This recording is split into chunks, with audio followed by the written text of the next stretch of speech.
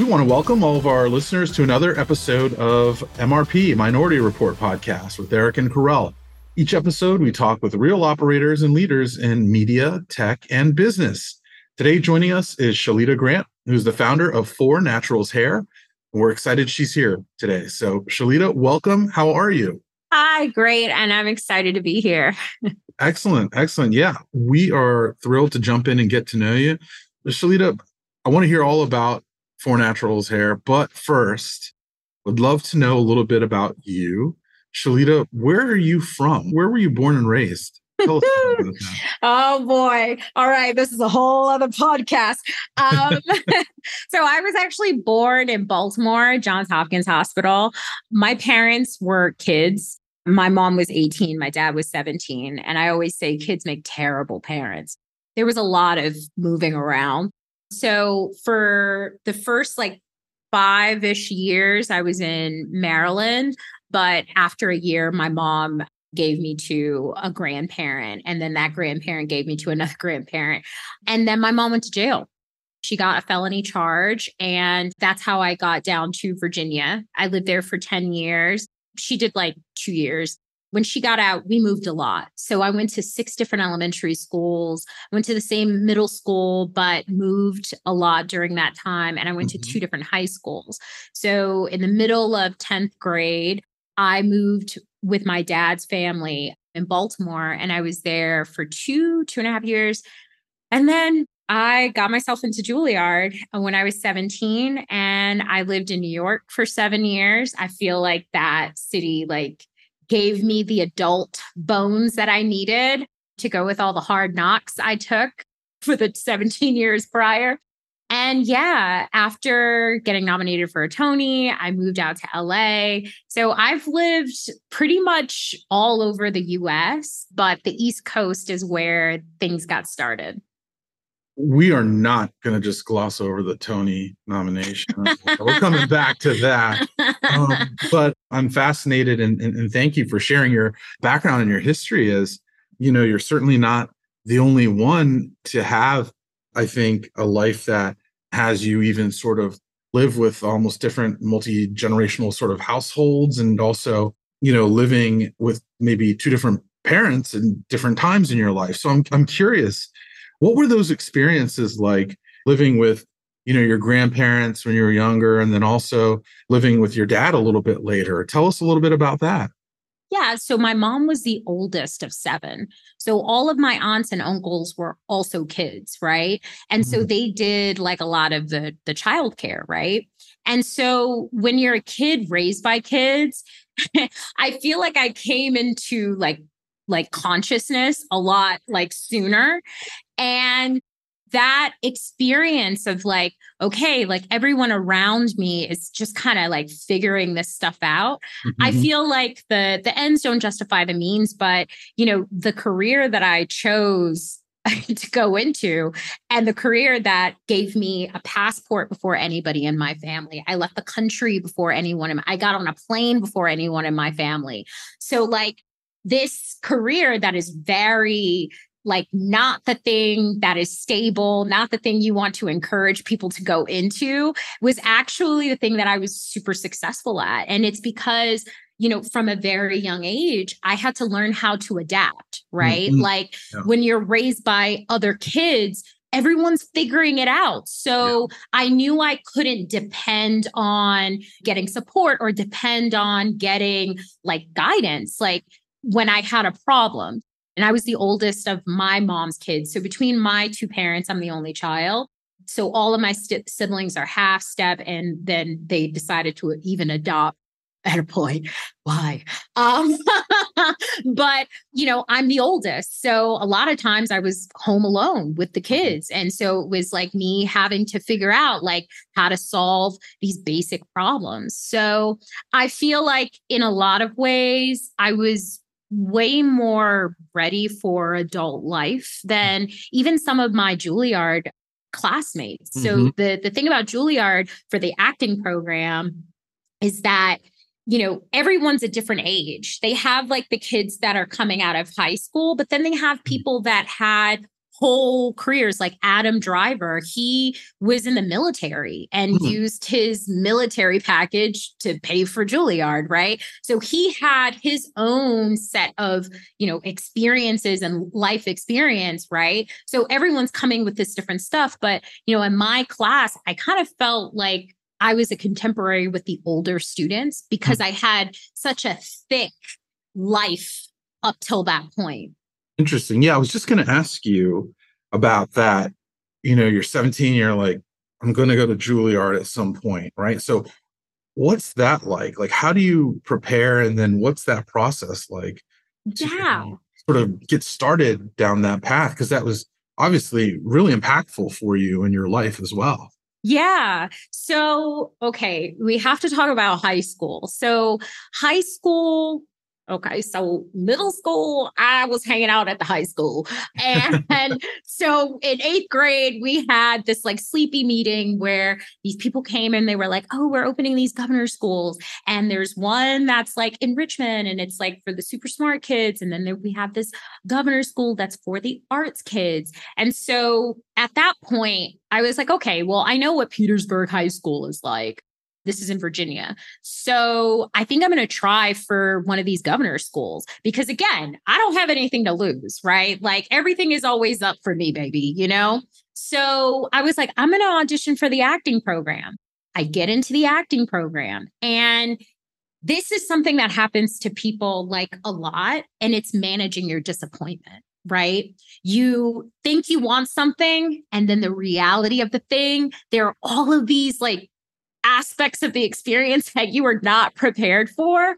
And so one of those was like, we weren't really acting, it was like glorified, like, just like a better school to go to, but it wasn't challenging. So, I reverted to some really bad habits. I started skipping and, whatever. So then I get shipped off to Baltimore and I live with my dad's family.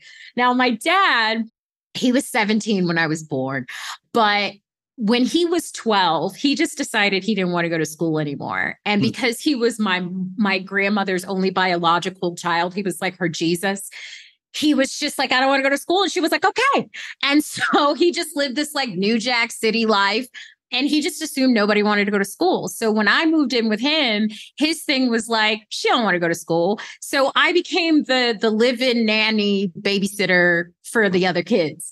And so after like a month or so of this, I'm like, like, I want to go to school. So I had to petition him.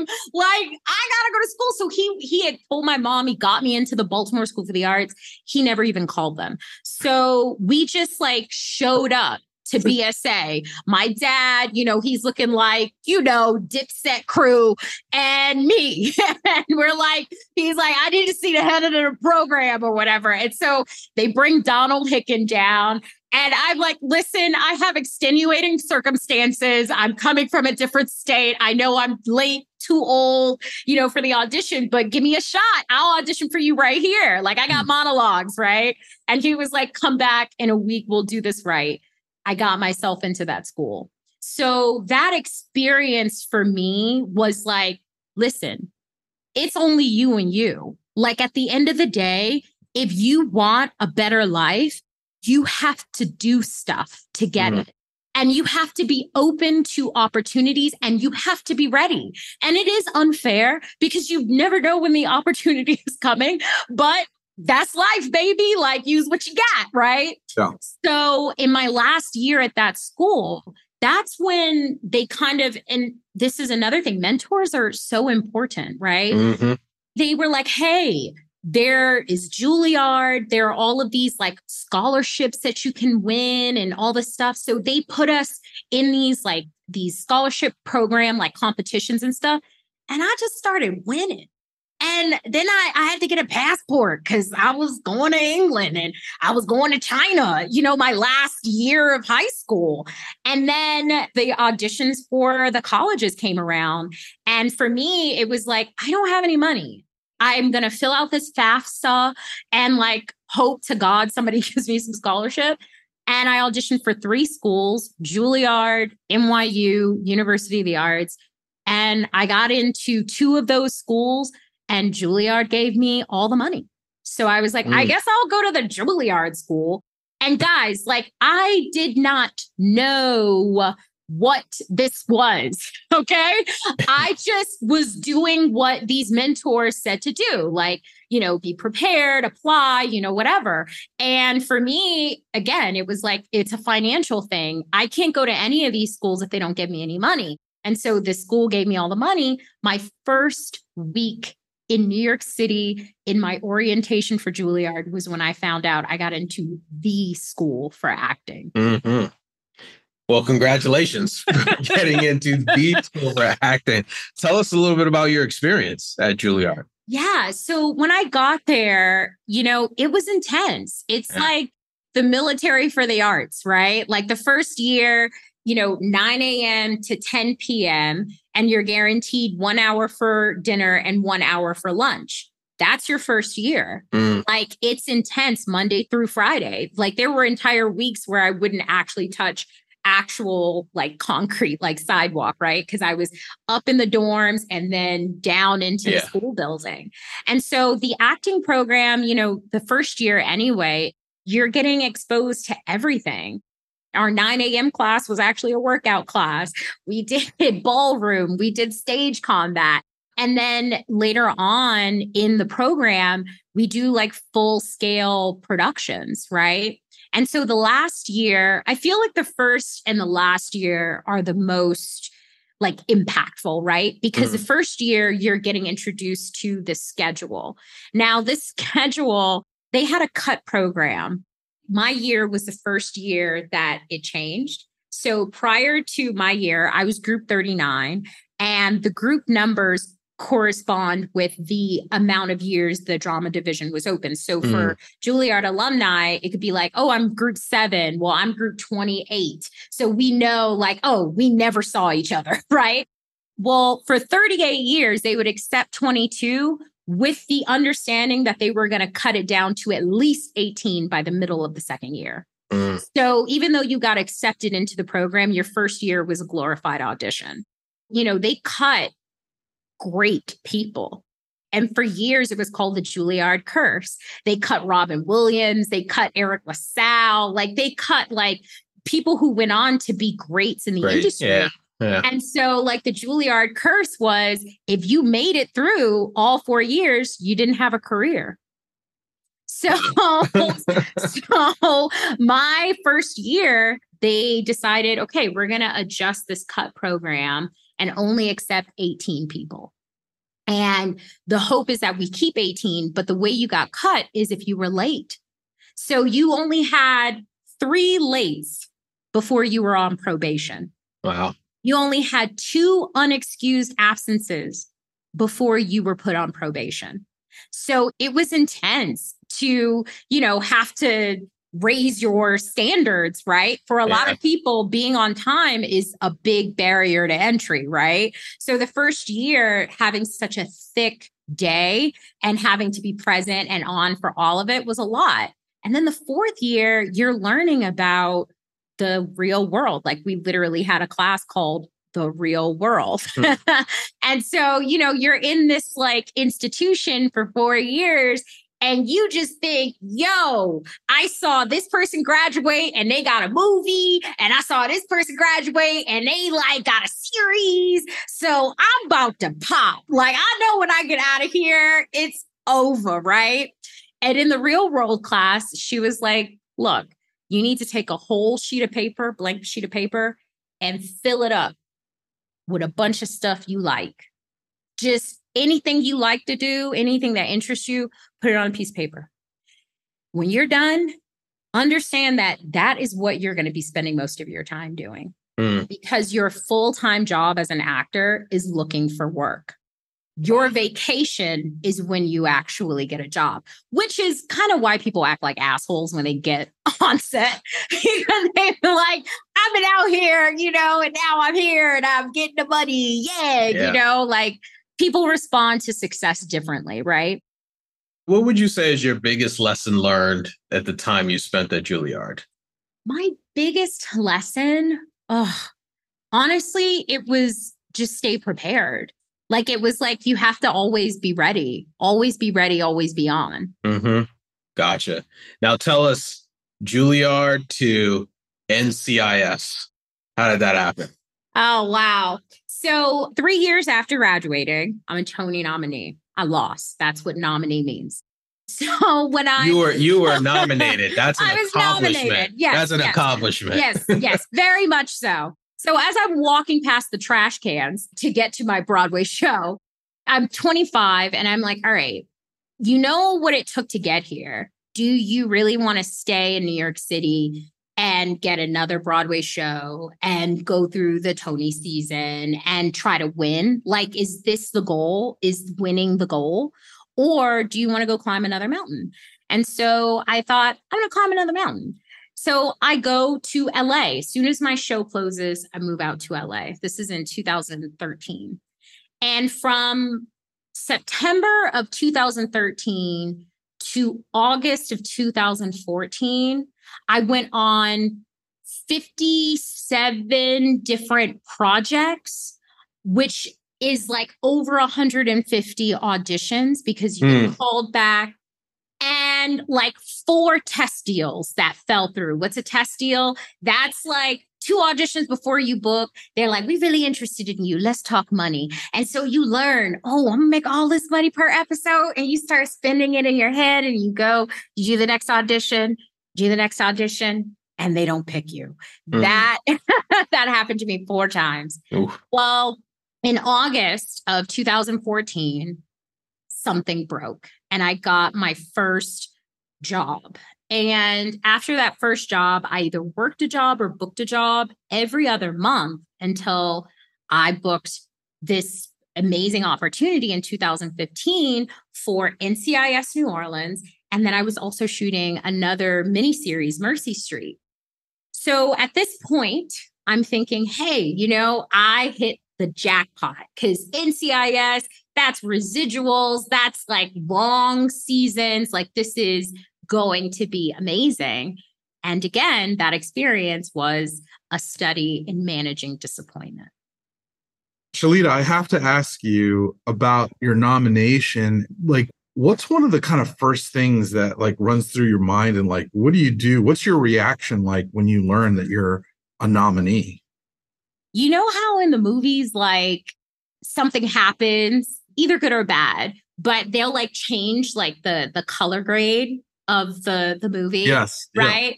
That's how it felt. So I lived in this like condo building that was flanked on 2 sides by the projects to get to my like subway stations, the ABC 125th or the 1 train 125th.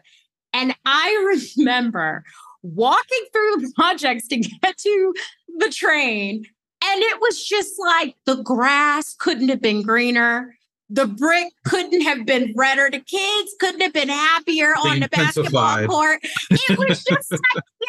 And it was like, nobody knows this feeling. Nobody knows what just happened to me, you know?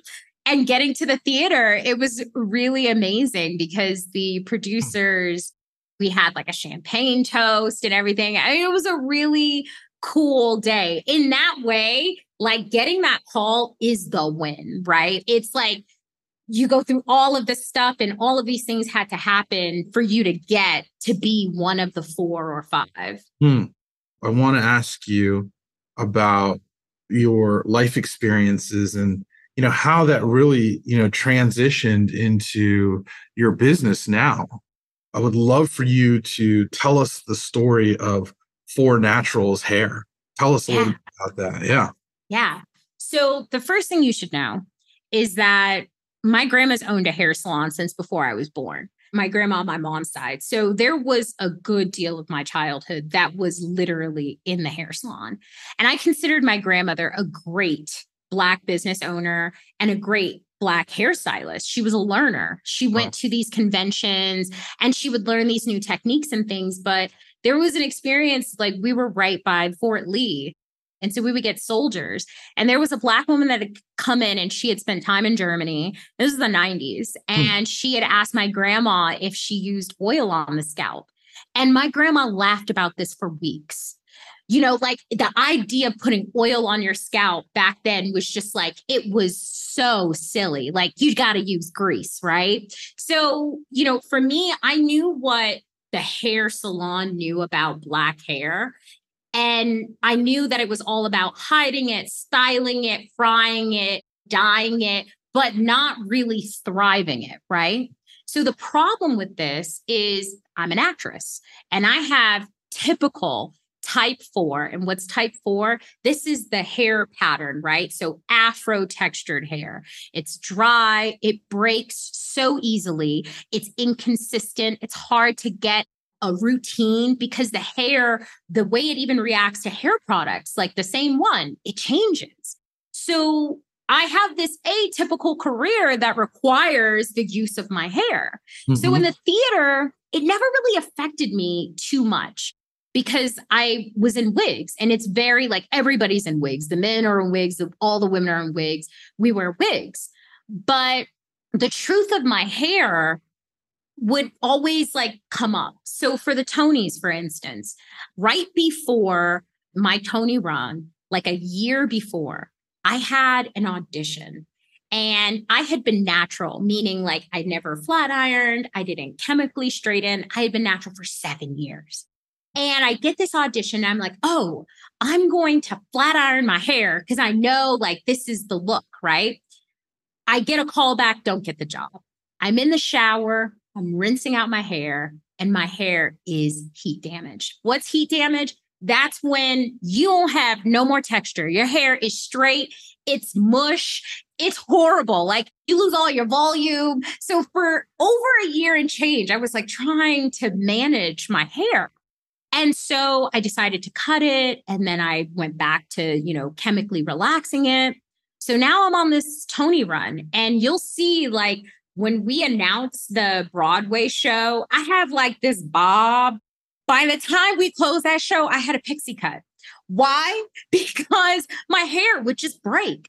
So even though I wasn't using my hair on stage, I had to do all these interviews now. So now there's like all this like wear on my hair. So I go to Hollywood in 2013 and I have this pixie cut. I have a meeting with an agent. They call me back, they call my managers, and they're like, she's great, super effervescent.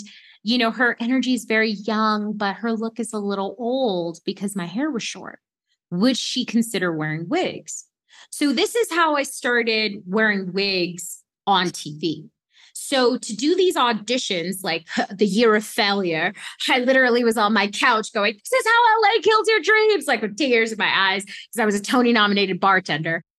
On these auditions and things, I would do all these wigs and all these like different looks. So by the time I got to NCIS, I was pretty comfortable like being in my wig situation and understanding that, the hair departments on set are really lacking when it comes to our hair. So at the end of season 1, I got the call that, hey, you're going to be the new series regular. So I thought, great. So this definitely means that they're going to find me, a great hairstylist, or at least I'll be able to wear a hairstyle that works with my hair because I'm the regular, right? Wrong. Wow. So season 2, I came on in this like wet and wavy like extensions, right? And the thing about Hollywood sets, and this is for every Black actress, is that they will pay for you to get your hair done off set, but they're not going to pay that woman to come watch you on set. So if anything goes wrong, there's literally nobody qualified to help you. You're on your own. Mm-hmm. So there were literally times when I would have like, my wig would be showing or whatever. Season 2, I ended that season with traction alopecia in the center of my head. I'm in my 20s, so I have a bald spot in the middle of my head. Season 3, I come back and I'm in a wig and I'm like, just use the perimeter of my hair and like flat iron that into the ponytail. Well, by the middle of season 3, the hair along my hairline was visibly different than the hair that wasn't being used. And by the time I got to the hiatus, maybe a month before we were going back for season 4, the hair on my hairline, I had like 1.5 inches left. And so it was that hiatus that I was like, I have to quit my job. Because at this point, I've had meetings after meetings and changes after changes, and nothing was getting better. And, this is true for Hollywood, but it's also true for other industries. If you have a problem and it cannot be fixed, you become the problem, right? So for me, it was like, I have to leave this show. How tough of a decision was that for you? Here you are, essentially after your nomination, and you finally get a break. You're in season 3. It looks like, your acting career is about to go to the next level, if you will, right? Like, how tough was that decision? I like to encapsulate it as like the random limitation of Black hair. Mm. Like, you're right. I was a Tony nominated actress. There was no like denying that I was capable, right? Yeah. I would do my own stunts. I worked on chemistry with my co-stars. After a while, though, none of that mattered. Mm. The tweets, the comments were all about my hair. Mm. And so in that dressing room, because I was actually getting my hair dyed, and I took off my hair hat. That's what I used to call my wigs, because I wore them like for everything. I took that off, and when I saw the damage on my hairline, it was devastating, because for me, it was like, are you really going to quit your job because of your hair? But because of your hair was years of damage and being misunderstood and, just a hostile work environment even. Yeah. So for me, it was that random limitation. So it felt deeply unfair, because it was like, I am surpassing the bar in all of these other areas. But because there is a lack of knowledge, willingness, whatever on their part, and the reality that my hair is very fragile. Like, these two things, the fact that we couldn't find a middle ground, it was painful. But at the same time, it was like, do you also want this to take you out of the business? Right. So you kind of have to make that choice. Yeah, I hear you. At the end of the day, you have to be comfortable in your own skin, and you have to be doing something that not only you enjoy doing, but allows you to be you. It feels like that was obviously at the heart of the decision you were making. Yeah, definitely.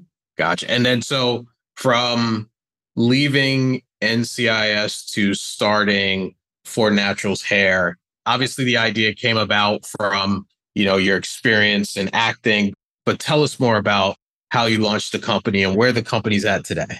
Yeah. So when I left that show, the fear was I wouldn't work again. I did work again. Problem was, both of those characters were in wigs. So in 2019, I thought, okay, this is my Black actress problem, my hair. And because I know I'm not going to get it solved in all these other places, no one's coming. So I need to solve this for myself. So I had to really analyze my life for all the friction. Where is my hair causing me friction?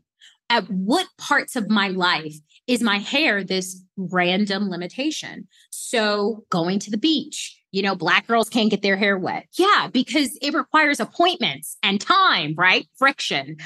Going to the gym, sweat, how that affected my hair, and like scalp care after. So there were all of these areas. And I thought, okay, there has to be some plant out there, because I am from the earth. I know God has created things for humans. So what is out there for all of these myriad hair health problems? So first I looked at cosmetic chemistry, which is the study of hair for hair products. Most of what we know is from the cosmetology board. And speaking of the cosmetology board, they don't teach detangling. They actually don't even teach hair types. They say all hair is hair, and they pass out straight hair mannequins, which is why we're all having the same fucked up experience. Can I say fuck? Totally. Okay, thank you. Just had to check. Especially when it applies. You know what I mean? Like, yeah. It's applicable.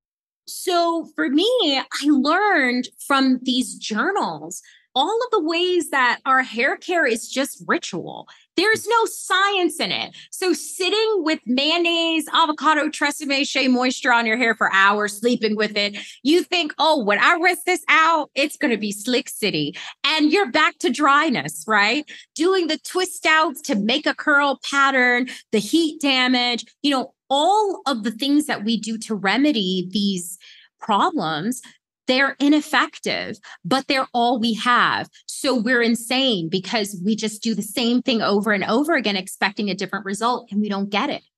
So then I started looking at non-white, but successful hair cultures. India, Eritrea, Ethiopia, Greece. And I looked at what are their beliefs, like how do they approach problems? And I found the Ayurvedic approach, the belief that there are practices, but also plant medicine that solves our human maladies at their root cause, not just the symptoms. And so I looked at henna, Cassia obovata, slippery elm. And then I found online in YouTube, okay, are there Black women that have used henna and it went wrong, right? Because I want to know what is wrong with this plant for our hair, because everything that I read about it, this is what we're looking for. Well, I found that they made 3 mistakes. One, they used hennas that contain metallic or chemical salts, so 30-minute dyeing hennas. They used henna Lawsonia, the plant, but only with water, no humectants like aloe vera, no other ingredients in their mud mask. And 3, they didn't deep condition after. So I experimented with everything that I had learned, what could go right, what could go wrong. I created my first 4 Naturals treatment. And the results, I have to say, I had some Black girl trust issues. Right? It's like, I've been hurt before with the products, they work and then they don't work anymore. So the results that I saw was like, my hair looked richer. I saw curl definition. It was softer, but I was like, I don't know. By my 3rd treatment, my hair was undeniably different. I remember I walked past a mirror and I had epic curls. And this was after sleeping with no bonnet. I pole danced for exercise back then. So, rolling around on the floor. And I had these great curls, hair that moved, it was moisture retentive. My hair was pointing to the ground instead of up to Jesus to pray, right? So I was like, okay, I think I solved this problem for myself. And so it was actually a pole class that I took that was like, you need to start this as a business, because I had the experience up till that point. I was polling in wigs, right? I had jobs, so I would wear the wig that I was wearing. And, I would go upside down and I was like, I know they can all see everything. They know this ain't real, right? And so it's like, you got to kind of get that up, all right, whatever, I'm wearing a wig. But it was polling in my natural hair that was the most freeing experience, because I knew there was no sweat, there was no move that would change these curls. And I didn't feel different, right? Which is centering straight hair, right? Or a type 3, right? I felt special because nobody in here has these beautiful spiral curls that I have. And so there was another Black girl in the class with me and she had on braids, and I knew what that was about, right? You don't have to deal with it for a couple of weeks or months, you got the extension, you can work that. And I just thought, damn, if every Black woman felt the freedom and the power that I just felt from dancing for 2 hours and sweating, I'm going to be the richest woman on the planet. So the thing that you also have to understand is my mom is a felon. And so as a felon, she did a lot of get rich quick when she got out, right? Mm-hmm. So for me, the lesson that I took from, what she was doing versus my grandma, her mother, was that you can only have one job. If you're going to be successful, you can only do one thing. You can't do 50 things. And so it was spiritually a little hard for me to, all right, I'm going to get another corporation. I'm going to, set up and make this a business. I'm going to apply for my patent. It took a lot. Every step of the entrepreneurial journey, it was a struggle because I was struggling with this limiting self-belief that I couldn't possibly be successful because there's no way that I possibly know what I'm doing, right? And so years later, that was 2019, I've now helped hundreds of women across the country. I get messages like this morning, I put it in my stories. This woman, Amore, who came to me 2 years ago, she had this hair dream. She's a licensed cosmetologist of having like vivid red, long hair, shaved head on the sides. And she would dye her hair. It would deteriorate. She would big chop. And then she would grow it out. She would dye it again, big chop. So this 4 Naturals treatment was an intervention and she didn't have to change her dream. And so today, now she has different hair color and her hair is like down her shoulders now. And she's like, I cannot believe that it's been 2 years and this 4 Naturals treatment has kept me from cutting my hair. Like, this is really amazing. So every hair health problem that we have, the 4 Naturals treatment is a very simple plant-based solution. Very cool. Very cool. I love that. It's awesome. Powerful story and real. Shalita, I want to ask you, you're very busy, obviously, with work. What's the kind of like a work-life balance like for you? Like, is there such a thing and what's that like? What is your sort of work-life balance? So, since the strike has happened, I feel like I've leaned into something that me and my partner, Jessica Aguilar, have adopted. We adopted this because I realized that I lacked the work-life balance. By 2020, things like the pandemic happened. So I had to pivot to direct to consumer. And now I'm working with my cosmetic manufacturer. So things, right? And so we now do a Shabbat. So I work my ass off. I get up at 5 a.m., sometimes 6, but I try to see 5. And I work my ass off until I'm ready to go to sleep. So that's like making videos, that's, managing people, that's like doing whatever, like, hey, my special customers, reaching out to them, looking at my reports, making sure that they're right. And now that the strike has happened, I'm in the process of getting ready to raise money. And so that puts my business and all of my affairs, like I have to like up my game and adjust things, make pitch decks. So your business is your life right now. It's exactly. But Friday at sundown, we put everything down. And from Friday sundown to Saturday sundown, it's all about rest, rest and investing in, those interests that we have, right? So sometimes we'll paint or I'll do my nails, things that like would make me feel good after having done it, during the week. And then Sunday, I'm right back at it.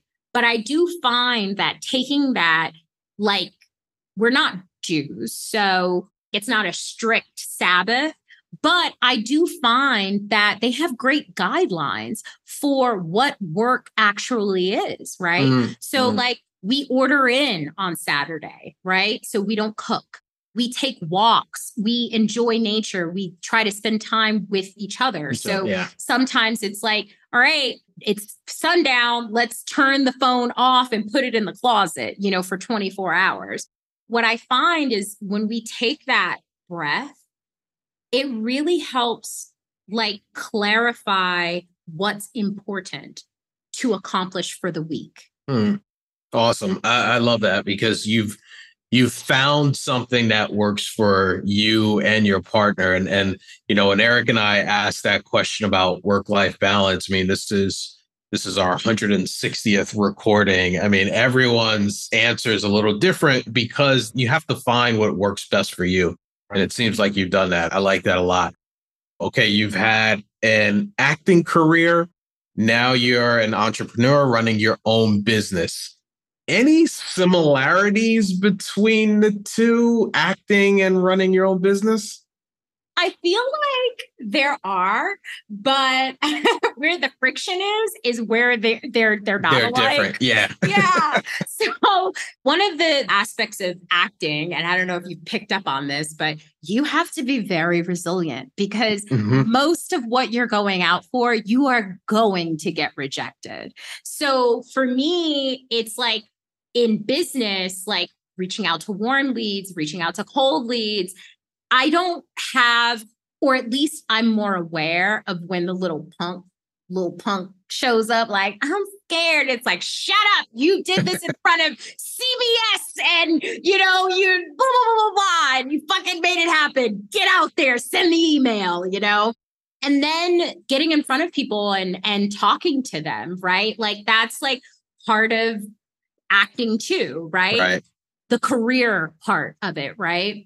I mean, the actual art of acting, I would say that there is an art to being an entrepreneur as well. And just like with acting, you go so much further when you are educated, right? So look at the child stars who didn't go to school, but they got the job and they got the fame and they got the, whatever, but they don't have the foundation to be on, right? So if they get another role that's a little bit different, they only know how to act like themselves, right? For me, what I've learned is, hey, actually, there is an art to being an entrepreneur. It's called an MBA. So I actually was like, am I going to stop my business and apply to business school? No. I listened to Complete MBA for Dummies. And, I'm really happy I did because I learned a lot from, listening to that book of like, wow, these were a lot of the mistakes that I've made. This is the wrong-headed thinking that I have about how to accomplish X, Y, and Z. And there are actual practices and theories that I can rely on and apply to my business and see how they work, right? So that's definitely the top three that come to mind. Gotcha. Okay. Love that. All right. Fun question that I have to ask you. What's in your music rotation right now? All right. So, look, so I was on Instagram, right? And somebody had put like a compilation of these new Black country singers. And they are so fire. So I actually looked up a couple of them. But okay. So I just opened up my daily drive on Spotify. So the first one is Psilocybin, Janae Aiko. At the end of that song, he's like, are you living or are you just surviving? So it's really important to do mushrooms. No. Say Yes, Triggered, Freestyle, a lot of Janae Aiko. There's some Lolo. I kind of like bad bitch music, like let's get the bag, let's manifest the shit, like that's kind of my shit. Love it. Love it. I love the list. I love it. Carl, I'm gonna ask you, what's one of your latest that you put on? I'm curious. I mean, it's the 50th anniversary of hip hop, so I'm all into hip hop right now. Everything from Run DMC, EPMD, up to Jay-Z, who's my favorite of all time. And everyone in between. So I'm all in hip hop right now. Nice. Eric. Oh, me? Oh man, I'm all over the place right now. I'm like way in deep on like a bunch of like Afro beats and like some Afro tech, like way in deep. Like I'm like, I can't get enough, and I'm all over the place, like finding like new music that way. So I'm in real deep there. So I'm a little all over the place too, but I actually use music, like I use it, right? Yeah. So like in the car, that was my daily drive. But when I work, I hate it if I'm at a club. I hate it. But there is something about house music when you got to work that has me going. So I'll do house. And if I have to do something that's like really hard, I put on frequency music. Oh, interesting.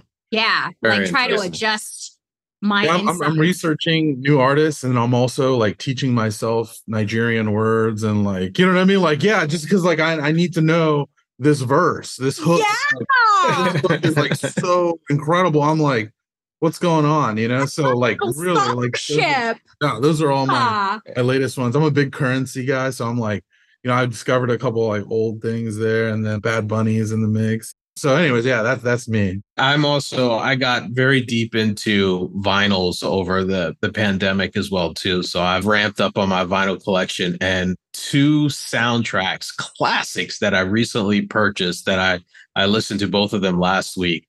The soundtrack from Beverly Hills Cop and the soundtrack from Footloose as well too. There you go. Oh man, I love it. I love it. I love it. On those. The first one, Beverly Hills Cop. The Beverly Hills Cop one. Yeah. Now you're gonna put me on the spot. I have to Google it now. Hold on, I got it right here. Hold on. Because it's fire, like because they didn't just put it on Netflix. Beverly Hills Cop. Like look at that album. You should frame that. That deserves a frame. Let's see. You've got New Attitude, Patti LaBelle. You know, you got a bunch of like classic stuff on this one. Yes. Oh wow. I can see that being framed in the back. Yeah. Nice. So much fun talking with you. And our listeners and viewers would love to stay in touch. Also find your product. So where can they find your product, number one? And number two, how can they stay in touch with you? What's a good way to follow you? Yeah. So first you want to go to www.FOUR as in the number, naturals, plural as in all of us, hair.com. That's fornaturalshair.com. Visit the education page and like illuminate yourself on some of these like problems, and then head over to the store and change your life. And then follow me at the same address, fornaturalshair.com on Instagram and fornaturalshair on TikTok. Thanks so much. And thanks everyone to listening to another episode. You can find more episodes where you find all your audio and even video, and just search for the logo. Thanks again for joining us for another episode of MRP, Minority Report Podcast. Talk to you guys soon.